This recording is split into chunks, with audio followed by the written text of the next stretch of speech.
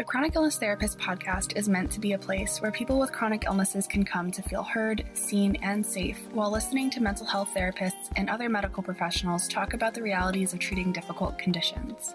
This might be a new concept for you, one in which you never have to worry about someone inferring that it's all in your head. We dive deep into the human side of treating complex medical conditions and help you find professionals that leave you feeling hopeful for the future. I hope you love what you learn here, and please consider leaving a review or sharing this podcast with someone you love.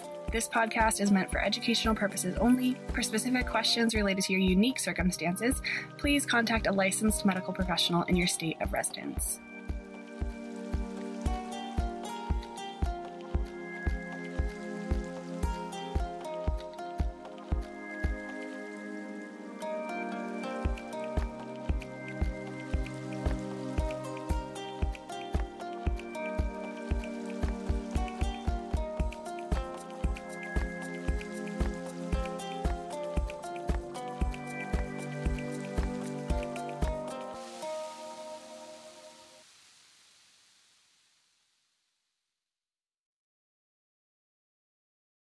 Emily Klein has been working as a therapist in different group practices in Georgia, treating children, teens, and adults with anxiety, depression, and trauma since 2014. She has volunteered as a child life specialist for Camp Kudzu, a camp for children with type 1 diabetes. She started treating chronic illness patients in 2019 after beginning to notice how emotional distress and mental awareness impacts how we cope with physical health management. She recently started her own practice, specializing in anxiety, depression, and chronic illness for children, adolescents, and adults, and she uses a variety of therapeutic modalities, including mindfulness, CBT, and IFS, internal family systems therapy. Well, I'm glad you're here, Emily. Thank you so much. And let's start off by maybe just telling people, where you practice, how you practice, who you work with, your general kind of introduction to you. So my name is Emily Klein. I am an LCSW. I'm a social work licensed clinical social worker, and I practice mental health therapy with people with chronic illnesses, primarily type 1 diabetes patients, but I do offer anxiety and depression as well, services to people across the board. And so you don't have to have a chronic illness, but those seem to be the patients that I primarily am flocking towards. Probably because I have a chronic illness myself. Yeah. And so I work in Sandy Springs and just started my own practice recently. Oh, congratulations. Yeah.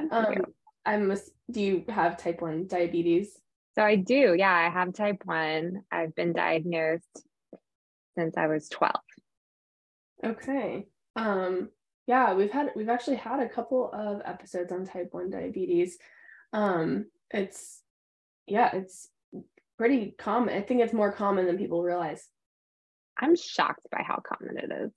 Yeah. But just chronic illness in general, there's it seems to be an underserved population.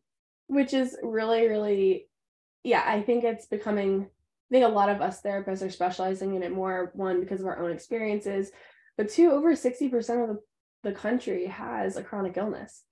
And that's just those who are diagnosed. So I work a lot with people who have chronic health issues who are very much still trying to figure it out. They don't know what their diagnosis is. They just have a lot of aches and pains or stomach aches or migraines, but they haven't really gotten a diagnosis yet. Or they have a lot of syndromes like fibromyalgia, EDS, things like that. Yeah. But yeah, over 60% of the population and 40% has 2 or more chronic illnesses. So at some point, all of us therapists will have clients with chronic illnesses. And that's really part of the reason why I do this podcast and my consult group and things like that. Yeah. So you practice from something called internal family systems.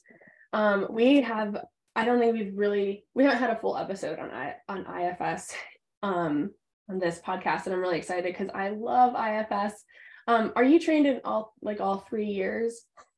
No, I've really only taken the first training, and so I am recognizing more and more how popular it's becoming amongst other working therapists and how effective it is with people, especially with chronic illness, because it does just become a part of you. And so if you are dealing with something, it turns into something that feels like you can't control it. And so IFS has a lot to do with how those parts of you operate within your system. And so it's like a little family system in your body, in your brain. But the most important piece of it, I think, that I find interesting is that concept of self, that self energy that helps you separate from that part of you. And so that's how I look at illness now, as if it's just a part of you. It's not really you. It's not who you are. And you can access that self energy so that you can try to connect with that part of you. And I think a lot of us have these protectors that exist because of that, that anxiety that takes over. Yeah. Yeah. Can you say a little bit more about the parts and like the three parts that we kind of all have, and, you know, then maybe how that we can maybe then go into how each part would relate to different things that come up within a chronic illness lens? Yeah. So what IFS teaches is that we all have these parts within us that are exiles, that are kind of like wounded or carrying some burden in some way. And so what happens is we have these other parts that take form, that often manifest in the form of anxiety, that act as system managers, if you will. And we think of them as protectors because I think they're flooding our system with fear, trying to keep us safe, trying to protect us from going to that lonely island that the exile lives on. And so if it senses at all that we're getting close to that wound or that pain or that trauma that we've had, then it'll flood our system with fear. And I think the relationship between the two sort of act as like parent-child. Like it's trying to keep them safe in a way, but I don't think it always realizes that in doing that, it can create more harm than good, because then it keeps us from finding healing. Like we have to learn how to live with it, how to cope, and maybe even to see what it needs if it can feel better. And so what happens with the protector is that it creates so much stress and so much heat and anxiety, that anxiety is like a fire, basically. And so we talk about this other part that exists that takes over, that's referred to as the firefighter. And so think of an extreme firefighter coming in and just putting out that fire, that's anxiety. The manager is telling our system, I cannot function in this way anymore. It is not sustainable. And so the firefighter comes in and tells the system that we can take a little break. Yeah. And so that can manifest in a lot of different ways. For plenty of people, it's substance abuse. It can be, especially in cases of trauma, dissociating, isolating socially. It can look like suicidal ideation, depression. It can take on a lot of different forms, eating disorders. Mm-hmm. Yeah, if I'm hearing you correctly, the exiles are these parts of us that we don't want to feel, basically, and we exile them away, and they are, you know, we don't want to feel inferior, we don't want to feel judged or rejected, or we don't want to feel our sadness, or sometimes we don't want to feel our anger. And these are things that we shove down. In other words, we suppress. I think that's a word people know much more commonly, is it's the feelings that you suppress, because if you felt them, it would be too overwhelming for your system. Is that right about exiles? Yeah, it would be too painful, because it's like an open wound that hasn't healed yet. Yeah. Yeah. And our protector knows that, doesn't want us to feel more pain. Why on earth would anyone want to subject themselves to more pain? Yeah.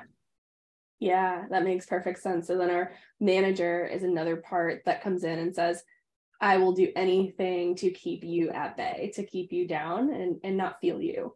But then inevitably something happens in life where we do start to feel those exiled emotions or those suppressed emotions. And so the firefighter has to come in and say, oh, hold up, I have to put out the fire. But the firefighter doesn't care if it's ruining other, like a firefighter comes in and puts water on everything, picture frames, family heirlooms, like they don't care what they're ruining in the house because they just have to put out the fire. So same thing with this, we might scream and yell, and that's our firefighter coming out. We don't want to feel the sadness. So the firefighter comes in, it makes us do things that we don't want to do, but it's the only thing we know how to do to keep that feeling suppressed. Right. I think in terms of illness, it's probably the part of us that avoids or doesn't want to take care, because maybe that manager is so overwhelmed with taking care. Yeah. Because it doesn't want us to feel more pain, or it doesn't want us to feel sick, or it doesn't want us to feel the trauma that it felt of that memory. If it was a medical experience that was scary, or maybe it's a doctor's experience that you don't want to remember or recall, or maybe you avoid going to the doctor even because there's so much fear around that. So your manager, if it senses danger at all, it's going to flood our system with fear.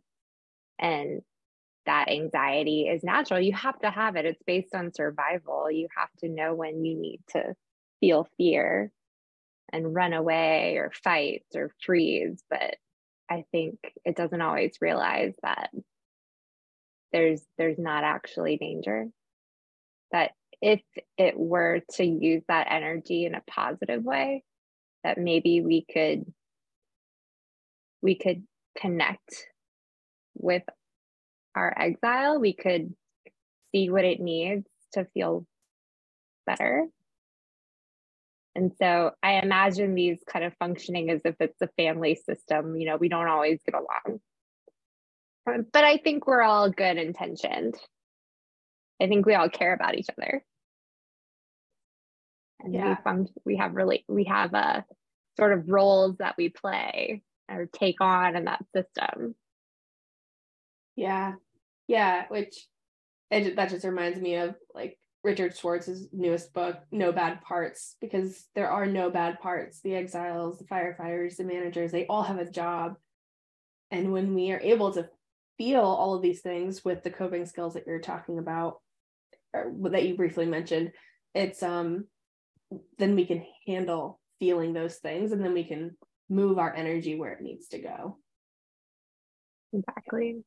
And I think the biggest part of that is just being able to come at these pieces inside of you with compassion. And so that's the whole idea of self-energy, acknowledging these experiences that you're having from a place of non-judgment, from a place that feels safe or calm and clear-headed.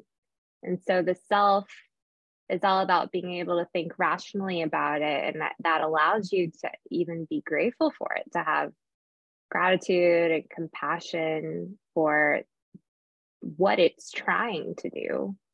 Because I think in everyone too, there's a little part that's a critic. In every family, I'm sure there's someone pointing a finger that doesn't like another one. And so that could exist.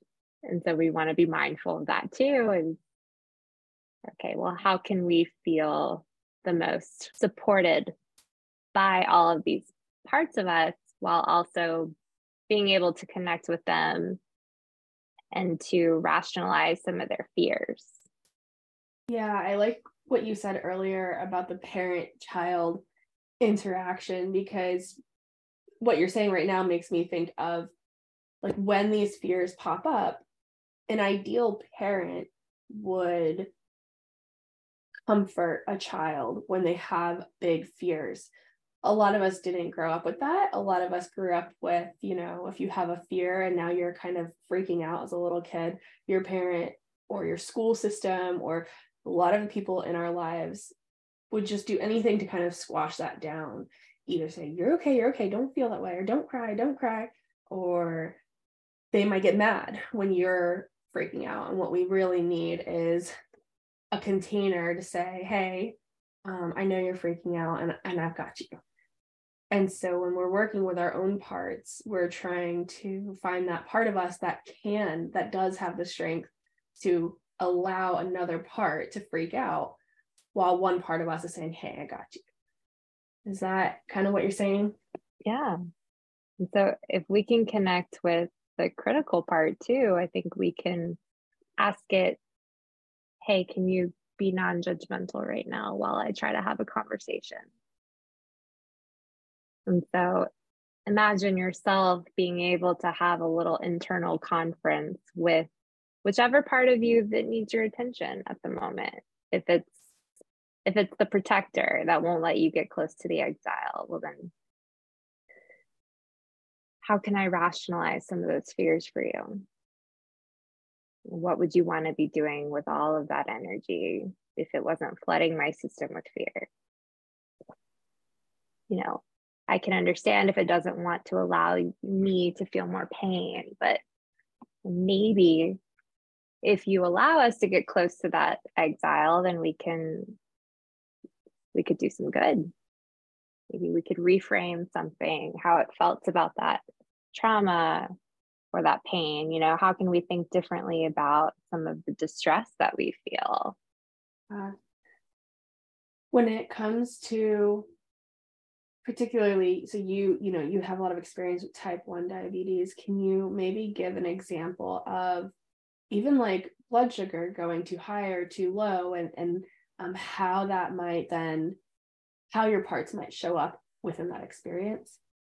Yeah. And just for example, I think that I'm sure anyone with an illness understands what it feels like to be sick. And so that protector in me floods with fear when my blood sugar is low or high. And so I find myself becoming really scared if it's low, because that's a serious threat to survival.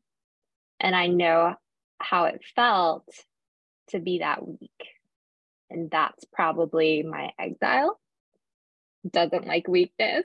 I think I've gotten to know that part of me, the part that feels insecure or that it's not good enough, that it can't take care of itself. And so the protector tries to almost like show no fear. It doesn't want anyone to know. It doesn't tell anyone my blood sugar is low. It doesn't advocate. It just kind of sneaks away and tries to correct. And all of the people in my support system have since told me that it doesn't like that about my protector. It wants me to be able to ask for help and to sit down, because as you probably know, when your blood sugar is low, you need to rest. You don't need to be doing anything. But I think the trauma that I've endured has resulted in that belief system that there's something wrong with me. I'm not good enough. I shouldn't tell people. I should not be experiencing this in public. That is scary. And so that firefighter as well likes to avoid checking, avoid taking care. And then I think too, when your blood sugar is high or when you're feeling pain, probably you experience that irritability. And so the protector is almost kind of like fighting people. It's like, get away from me. Like, that's when I find the outburst to be the most expressive, is when that's happening. I love that explanation. And I'm curious if you can also share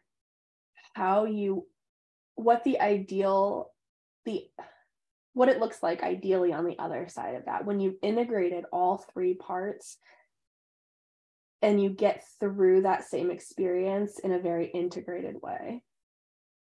I think the integrated concept for IFS would be to have a greater sense of self.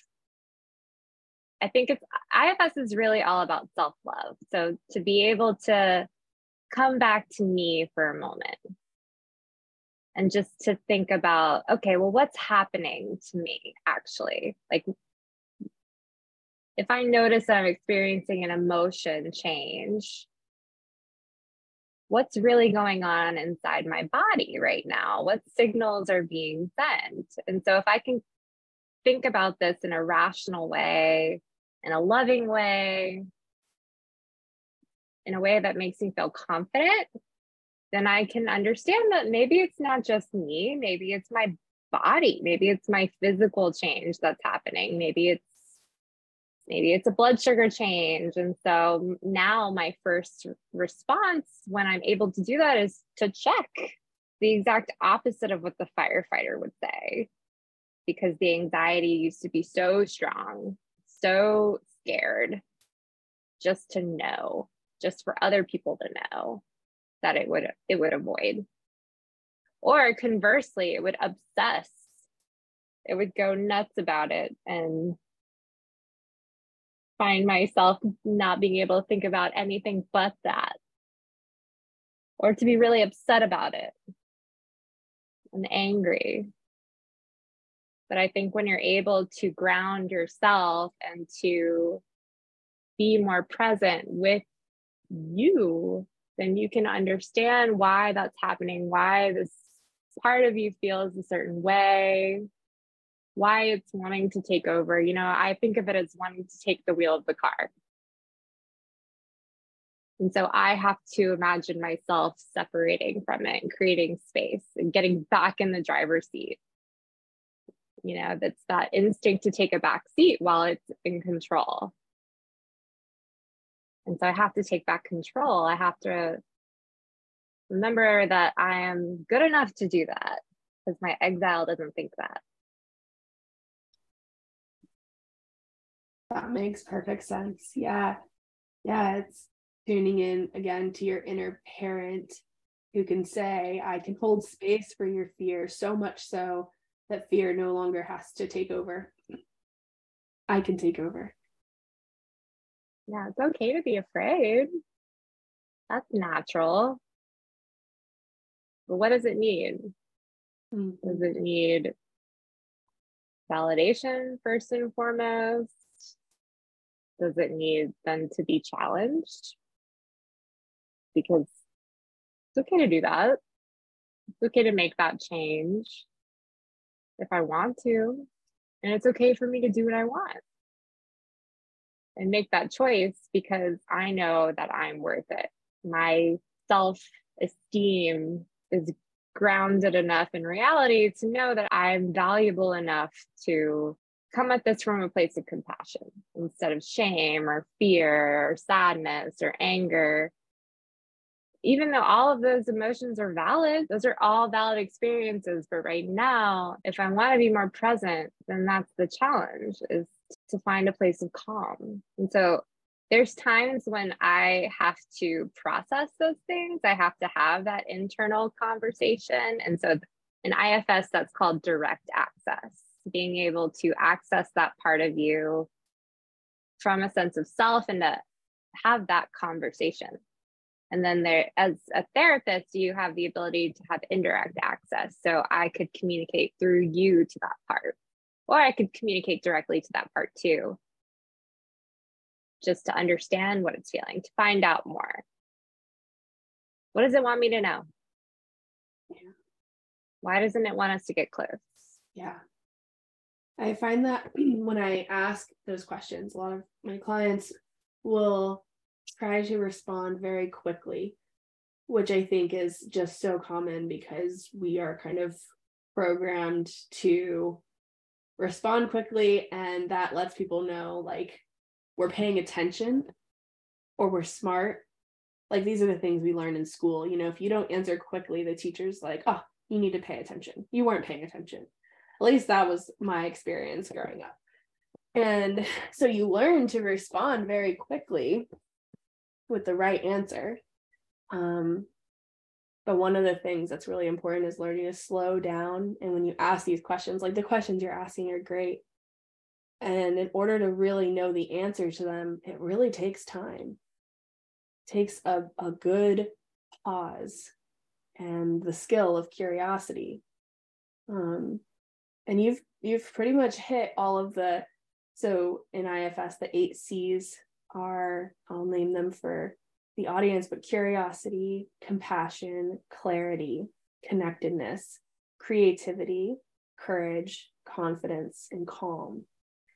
And I think I heard you say at least like 5 or 6 of those words. So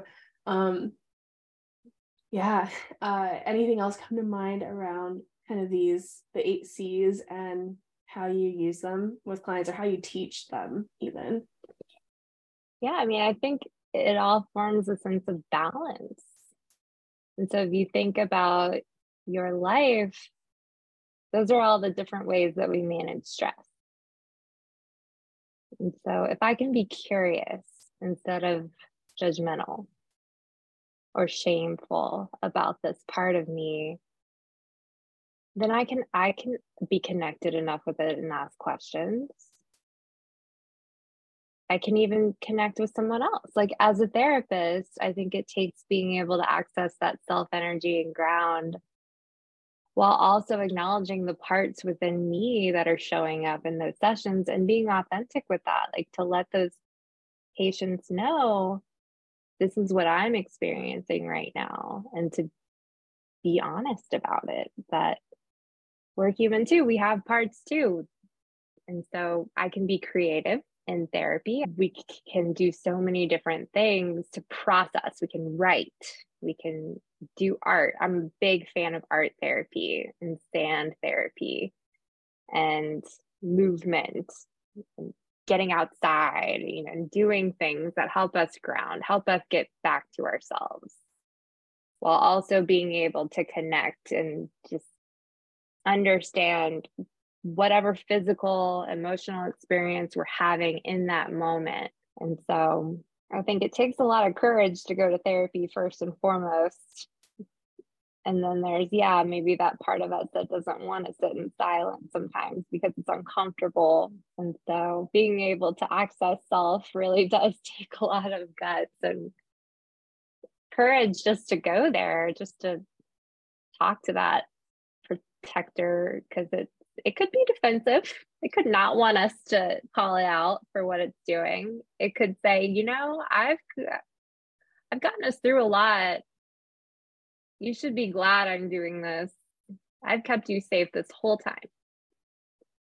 And so we want to be mindful of that too. And we want to respect it. It's almost like that Marie Kondo concept of tidying.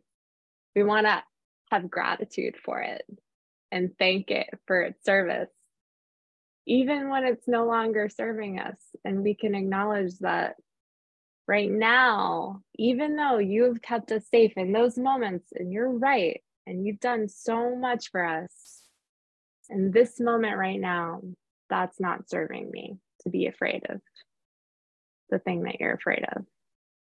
Yeah. Because it's not really getting me where I want to go. And it's okay to do what I want. Like if I'm confident enough in myself to know there's something that I want, it's okay to do that. But there's a part of us that might be afraid. And maybe it's because it's protecting us from something else. We know where that comes from. It's a part that may have been wounded in a way.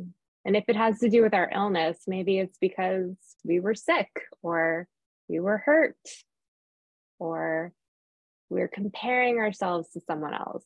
In my case, my exile often thinks it's not good enough. It's not as good as the people who have those better health scores at the doctor. Or I think going to the doctor too and getting that information, you automatically start to judge and find yourself on that spectrum of, where do I lie? Yes. Or you start to fear the worst, like, am I going to die? Yes, it's so true. Just a process. Yeah, and I think what you're saying is these fears are very, very valid, but not always reliable. So there's truth to like the possibility of these things that we fear happening. There's possibility that any of us can die at any moment. that sounds super morbid and super terrifying. But it's true. But it's true. And so when we can get in touch with that exiled part of us that all of us fear, death is a fearful thing for, I think, almost all But of it us. doesn't have to be, right? Right.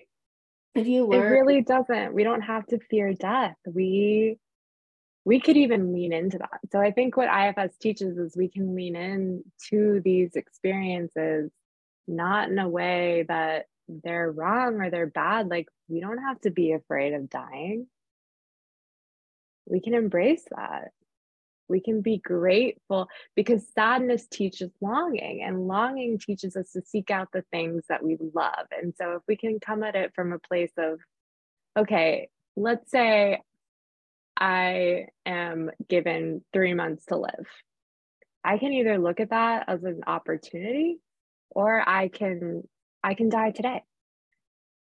I can be done. I can throw in the towel. And so whichever part of me is flooding at whichever moment, that's for me to name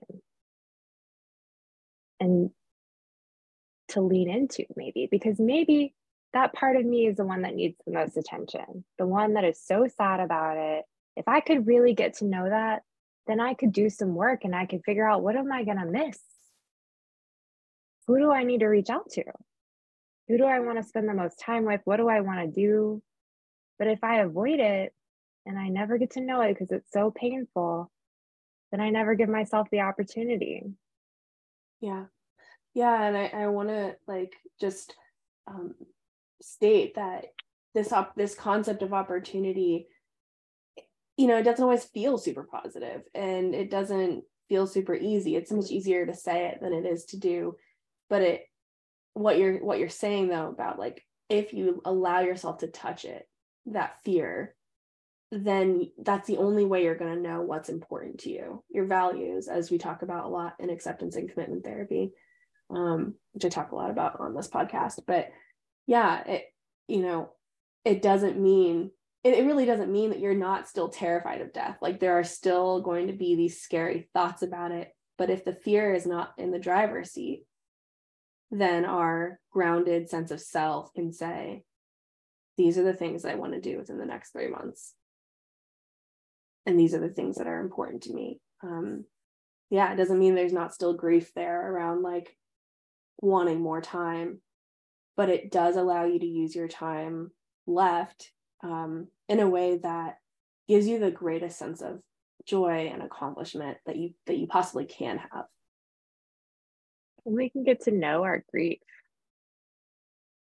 I don't shy away from talking about suicidal thoughts, because I think that's clear to me that something is happening that we need to get to know. That's right. Even self-harm, I know it's uncomfortable for you to talk about, but I want to know that part of you, because it's not shameful. The grief part, and I think for a lot of people with illness feel this way, it coincides with depression. There's a lot of hopelessness there. Am I ever going to get better? Is this ever going to go away? I think I had a day last week. It was such a bad day. And I rarely have days like that anymore, because I do have a pretty good sense of control now with my physical and emotional state as it pertains to managing my type 1. But I had a day that was just crazy. And my blood sugar was 300 plus, all night long. My obviously had a bad pump site. Tubing was kinked. I wasn't getting any insulin that night. You feel miserable. You feel lethargic.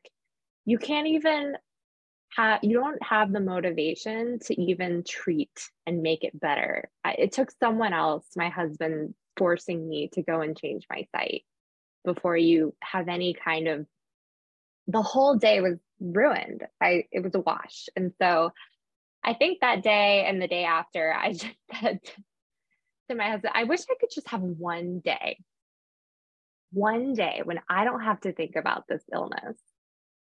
Just one day. That's all I want. And then the next day I went to a support group for type 1, and I felt a lot better, because I do believe that connection is the key to longevity. And it's a big way that I access self. It's why I'm a therapist, because I love talking to people. And that's one of my coping strategies. I reach out and I talk to people. And that's what I encourage a lot of my clients to do. And so I've had clients who've started support groups for their illness if it didn't exist, if they didn't feel like they really had anyone to talk to about it. Because I think you just have those days of grief. You have those days that are like, this sucks. And that part of you is flooded because you don't feel good. Yeah, I think this really exemplifies what I teach my clients very, very often. This statement, a blanket statement, is surely debatable, but the way that I practice is that our thoughts, a sensation happens first in our body and then our thoughts arise. And like that bottom up. Yeah. Yeah. And your example of like my blood sugar was through the roof, and then I had all these really awful thoughts or not enough motivation, like irritability. If we start working with how to change your thoughts, your bottom part of your body, your sensory system is going to say, hold on, you don't get it. So let me up the ante and probably make your blood sugar even higher because you're not getting it. And I need to show you what I need. So yeah. And so I practice from acceptance and commitment therapy as well as somatic experiencing. And it's all, I mean, ACT can be pretty top down sometimes, but I work bottom up, which is like, and that's why I love IFS. Yeah. Listen to your body. IFS is all about no bad parts. Like every single thing serves a purpose, even if we don't quite get it yet. So I love the example that you shared because it exemplifies all of that. Yeah. And I use the concept of connecting the dots. Connect the dots between your mind and your body. Because if your body is sending you those signals, let's figure out what your brain is trying to communicate with you. What do we need to figure out? What do we need to get to know? Because your body keeps the score. So we have to explore that. And it's okay if it's uncomfortable. Most emotions are. It's unfortunate that most of our experiences are uncomfortable versus comfortable. Because otherwise, then you wouldn't know to learn. You wouldn't know to make a change. And so it takes those experiences to recognize what is a positive one. So I can congratulate myself now. I used to never be able to take praise or be excited if I was doing well with managing the illness. But I'm able to like even share with other people, like, hey, this is how I'm doing. What were you going to say? Yeah. No, I love that. Because I mean, this goes, I know, I think Brene Brown kind of popularized this concept, but yeah, if you can't feel your negative I don't remember exactly how she said it, but if you can't feel your negative emotions, you really can't feel your positive emotions either. So if all of your negative kind of exiled emotions are still exiled, then you can't really share your joy either when you are feeling good. And again, we can take a cognitive approach to that, like, well, how can you appreciate that you're feeling good and blah blah blah, but again, like there is a reason why you can't, so let's work from that bottom up. And I did lose what I was going to say, but that's okay because this was a good place to land on. Yeah, I would say to anyone who's experiencing something uncomfortable, let's explore that. Yeah. If you want to. But if that protector does not allow us to, then that's where we have to start. Because if we're experiencing this intense, overwhelming anxiety, this physical discomfort that is keeping us from going there, then we're not gonna go there. Right. It's warning us to not go to the island. And so it's too uncomfortable, and it's saying what you're experiencing now is nothing compared to what you're going to feel if you go to that place of pain. Yeah. If you go to that wounded island, you're going to be so much worse. It's the reason why so many people avoid going to therapy, right? So it's, the idea behind it is if I can discuss that with the protector, okay, well, how can we help you feel more calm so that we can feel better? We can help the wound heal and resolve something that it might want to resolve. Yeah. Otherwise, it's just going to keep existing in that way. And you're going to keep feeling like this isn't sustainable. And you're going to keep having that eating disorder, or you're going to keep using that substance, or you're going to keep dissociating or isolating, whatever it is. You're going to keep cutting. Yeah. Which it knows. I even believe it contributes to more flare-ups with chronic pain. Yes. Things like that. You're going to keep feeling stuck. Yeah, feeling stuck. That's a good one. In somatic experiencing, we talk a lot about titrating, and it's what you're talking about. So we want to, if your protector part comes up and says, no, this is way too big, I can't do this. Before therapy, when you feel that, you're like, okay, I got you. Suppress, like manage, and we're good. We don't feel it, but we also aren't working towards improving or like properly managing that. When we in somatic experiencing, we titrate and we move a little bit towards that exile, and as soon as it says stop, we stop, but we don't run away from it. We just slowly say, okay, I hear you, I got you, let's move to something that's a little bit more comfortable, but we're going to come back to this. And every time we come back, we hope to get a little bit closer and a little bit closer, until eventually the firefighter's like, okay, you're not trying to get rid of me, like, so I don't have to actually be super defensive. I think the protector is often afraid that it's going to be eradicated, that it's no longer going to have a purpose or a role, or who's going to keep you safe, right?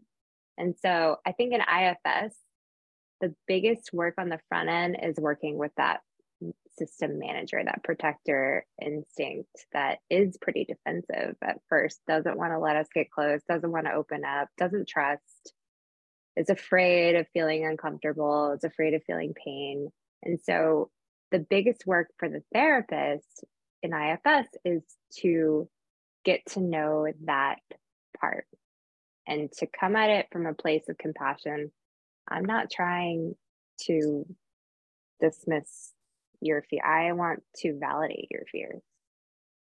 So maybe, is there a way that I could rationalize some of them? Yeah. What are your fears? Tell me what they are, so that we can help you feel less afraid, feel less fearful. Because when you're so fearful, I feel my heart rate increasing. I feel my blood sugar going up or down. I feel more pain. I feel higher blood pressure, whatever it is that you're having in that physical sensation and experience, then maybe it'll understand that, okay, I see that I could probably let up a little bit, but here's why I'm afraid. Here's one thing you need to know. You don't want to know these things. Yeah. I think my biggest go-to when working with clients around that concept is really modeling. I'm glad you mentioned like the increased heart rate, and when that starts to happen and you start to see your client fidget more or look down, or these like nonverbal cues that they are starting to get anxious or fearful of what's happening in the room, it's my job to hold that space in a way that, because as humans, we tend to feel each other's, especially those of us with immense empathy and highly sensitive people, we feel each other's emotions so much that if a client is experiencing a rapid heart rate, my heart might start beating faster.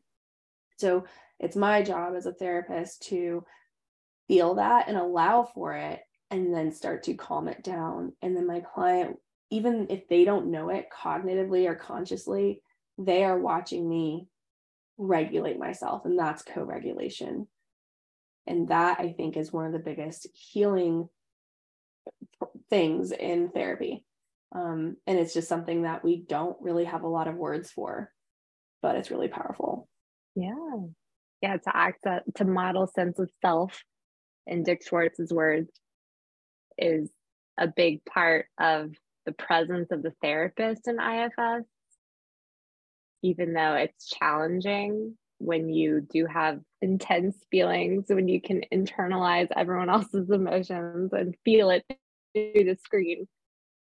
Yeah, we've gotten a really good discussion in so far. I'm curious if there's anything else that you feel like we haven't touched on that you want to touch on, or anything come to mind. I mean, I think a big thing to also give credit to is that the part in each of us that is critical. I think every single person has a part that is criticizing another one.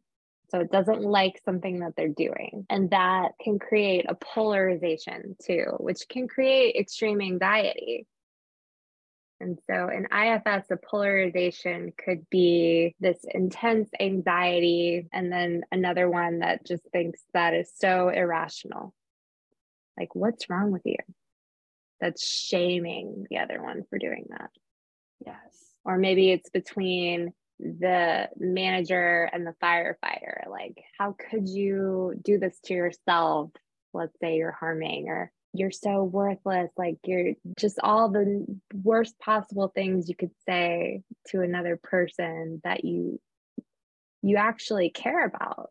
And so imagine two family members not getting along, but it's because they really care about each other that they're having this conflict. And so when two parts are at odds, that's when we often see that extreme level of anxiety that exists. And so polarizations are really common and something that's important for every therapist who's practicing IFS to understand. And so it's almost like a cycle that exists between the two. It's like who's winning right now. Yeah. It's like dissonance. Totally. Yeah. And over time, our goal is to, just like we do in family therapy or couples therapy, it feels like we're so at odds, but really if we can look at that energy as being on the same team and fighting towards the same goal instead of at each other as if we're on two different teams, then we get a lot of peace from that and a lot of reward from that, because now you get to live this life with support and connection. But yeah, sometimes you have to make a big mess in order to clean it up. Yes, yeah, it's true. It's uncomfortable. Yeah. Well, is there anything else that you'd like to leave listeners with, or kind of, some kind of piece of advice or something that you just want to leave people with? I think if there's anything that I could leave listeners with, it's to give yourself grace. I think grace is my word for 2023. I'm starting a new tradition where I come up with a word for each year in the new year. And so grace was the word that I chose for myself, just to be more graceful with myself. So I think that has a lot to do with compassion if we're going to use one of the C's, but I think it can be so many different things. It can be creative, to think outside the box, to not feel so stuck. So give yourself grace if you are stuck. Like if you are experiencing, we call it in IFS blended. Like if you feel blended with a part and let's say they're in the driver's seat of the car, in naming that, be non-judgmental, be supportive. Just try to acknowledge it.